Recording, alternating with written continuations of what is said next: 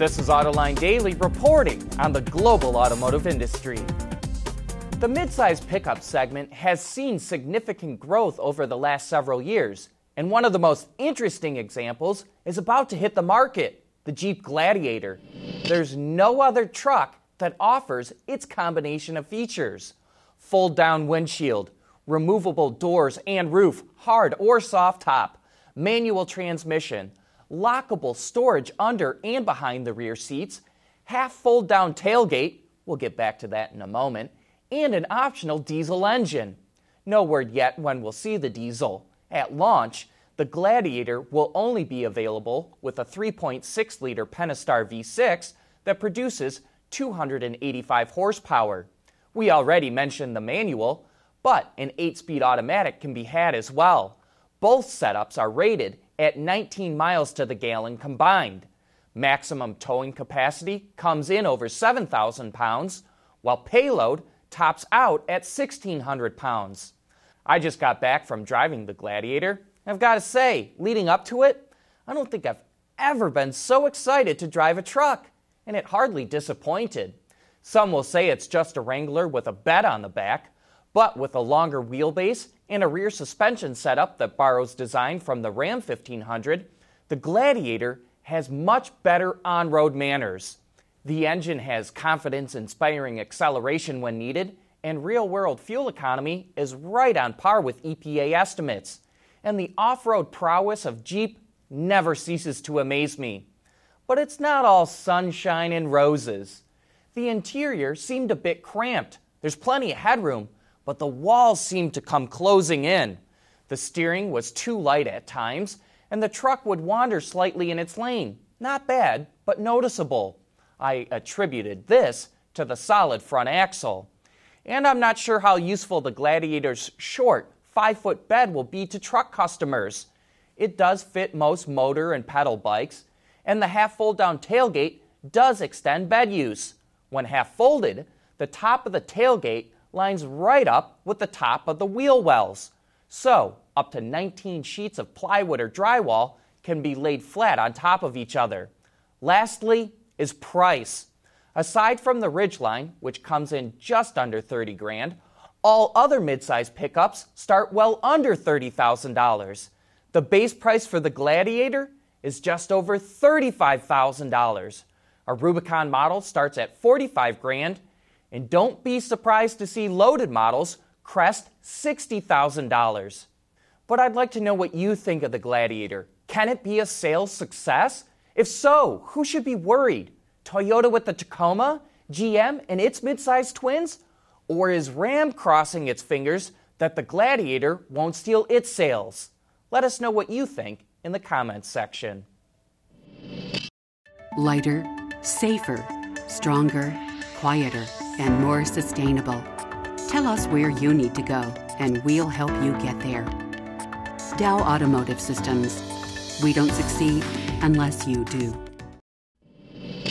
Roush Industries, which is best known for its high-performance aftermarket vehicles and parts, is teaming up with FarmWise, a San Francisco agricultural startup, to build autonomous vegetable weeders. Roush will build 12 units this year and make more in 2020. FarmWise says the autonomous weeders, which can operate 24/7, will help save on labor costs, increase the yield of crops, and replace herbicides. The Chinese electric startup Byton is gearing up for the introduction of its M-Byte SUV. The company just completed winter testing in Mongolia, where engineers drove prototypes for thousands of miles on both open roads and test tracks. The company focused on durability and powertrain calibration. Byton is also currently testing the M-Byte in North America, and production of the model is scheduled to begin at the end of the year in China. And we have a great Autoline After Hours lined up for you this Thursday. Joining John and Gary is the one and only Sandy Monroe. This time, he'll be here to tell you all about his teardown of a Chinese version of a Tesla Model 3. How does it differ from a U.S. model? What has improved since his last teardown? Tune in at 3 p.m. Eastern Time on Thursday to find out. Autoline Daily is brought to you by Bridgestone Tires. Your journey, our passion, and by Dow Automotive Systems, advanced materials that deliver better results. After a slow start to the year, U.S. car sales rebounded in March. According to Ward's Intelligence, automakers sold over 1.6 million light vehicles last month, which is a 1.5% gain on a daily selling rate basis. And that's with one less selling day compared to a year ago. The SAAR surged to nearly 17.5 million, which beat analysts' expectations of 16.8 million. So what's going on? Most experts predicted sales would fall.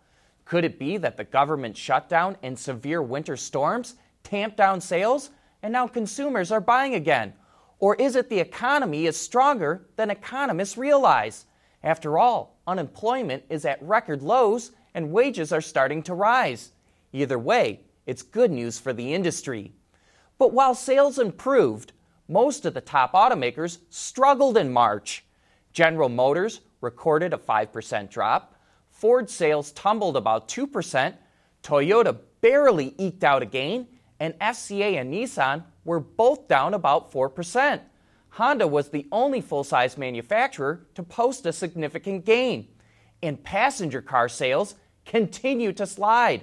Car makers sold 42,000 fewer sedans than a year ago.